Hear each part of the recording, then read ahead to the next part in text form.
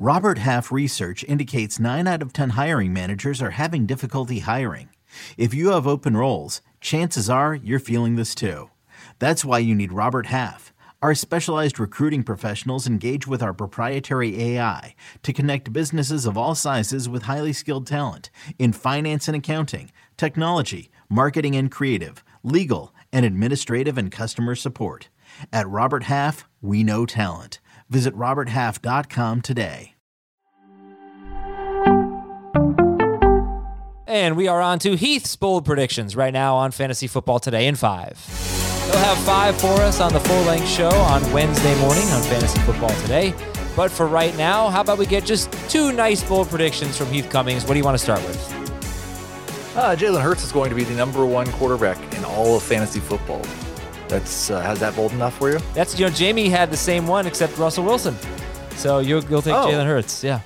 I think mine's obviously more bold since Jalen Hurts has never been the number 1 quarterback in fantasy football, and Russell Wilson has. So, no, the addition of A.J. Brown, it's funny because we always qualify this by saying we're not saying it's the same thing as Josh Allen, as if there's just no way that Jalen Hurts could ever be as good as Josh Allen.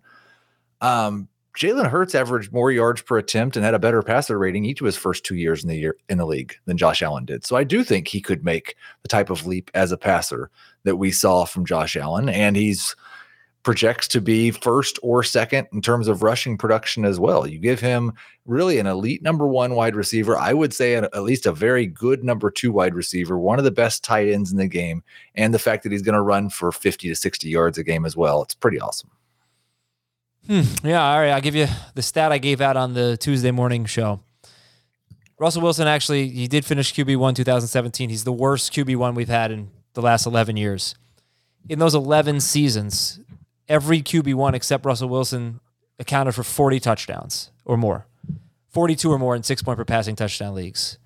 So that's probably going to be what it's going to take for Jalen Hurts. What do you think? 40 touchdowns or 42 in 6-point? Well, he had 26 last year in like 14 and a half games or 15 games. So, yeah, I mean, what was he on pace for? A little over 30 last year? That type of jump happens from quarterbacks all the time. We saw that type of jump from Josh Allen. We saw it from Lamar Jackson. We saw it from Patrick Mahomes. So, yeah, actually, I guess we didn't see it from Mahomes because it was his first year as a starter. But, yeah, I think it's absolutely possible for him to have that type of leap. Any quarterback who finishes number 1 is most likely going to do something that is not projected. Right. That's just kind of what happens. Right. Yeah, exactly. Okay. So let's go to your second one. Let's talk about Brandon Cooks. What do you got for him? I think Brandon Cooks is going to have the best fantasy year of his career. Last year, we saw a volume spike for Cooks. He had 134 targets. That was the most of his career, and it was in 16 games. So it was the most on a per game basis as well. But his efficiency dropped off quite a little bit. 7.7 yards per target, 11.5 yards per catch. Those were both lows. Basically, for every year except for his rookie year was better than that. I don't know that you can expect him to have 130, 140 targets and be that 9 yards per target guy that he's been over his career. But even if he bridges that gap and is at 8.5 yards per target with 140 targets, he's going to go over 1,100 yards. I think it's likely that he scores more than 6 touchdowns. He already had one of his best volume year. Now a little bit better efficiency because of improvement from Davis Mills. He could be a top 12 wide receiver. Current ADP as of May 1st on NFC is 67th overall, wide receiver 27. Going after Cortland Sutton and just before Gabriel Davis. That's Brandon Cooks. Yeah, all right. I know you like him a lot earlier than that. I think we all do. 67th would be great value for Brandon Cooks. Well, and he often goes even later. Like we scream and scream and scream about his value, and people are like, yeah, you're not actually going to get him in the 6th round. And then sometimes you find him in round 7. As much as everyone agrees that Brandon Cooks is a great value, it seems like nobody wants to be the guy who takes Brandon Cooks where he should go. So there's just no chance he's going before round 5. Are you taking him ahead of the Broncos guys? I would take him ahead of both the Broncos guys, yes.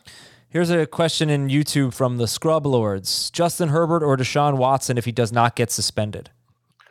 I'm still going to go with Herbert, but I mean, that's really just because we've not seen Watson play football for a year, and it's Kevin Stefanski's system. So how much are they really going to let him pass?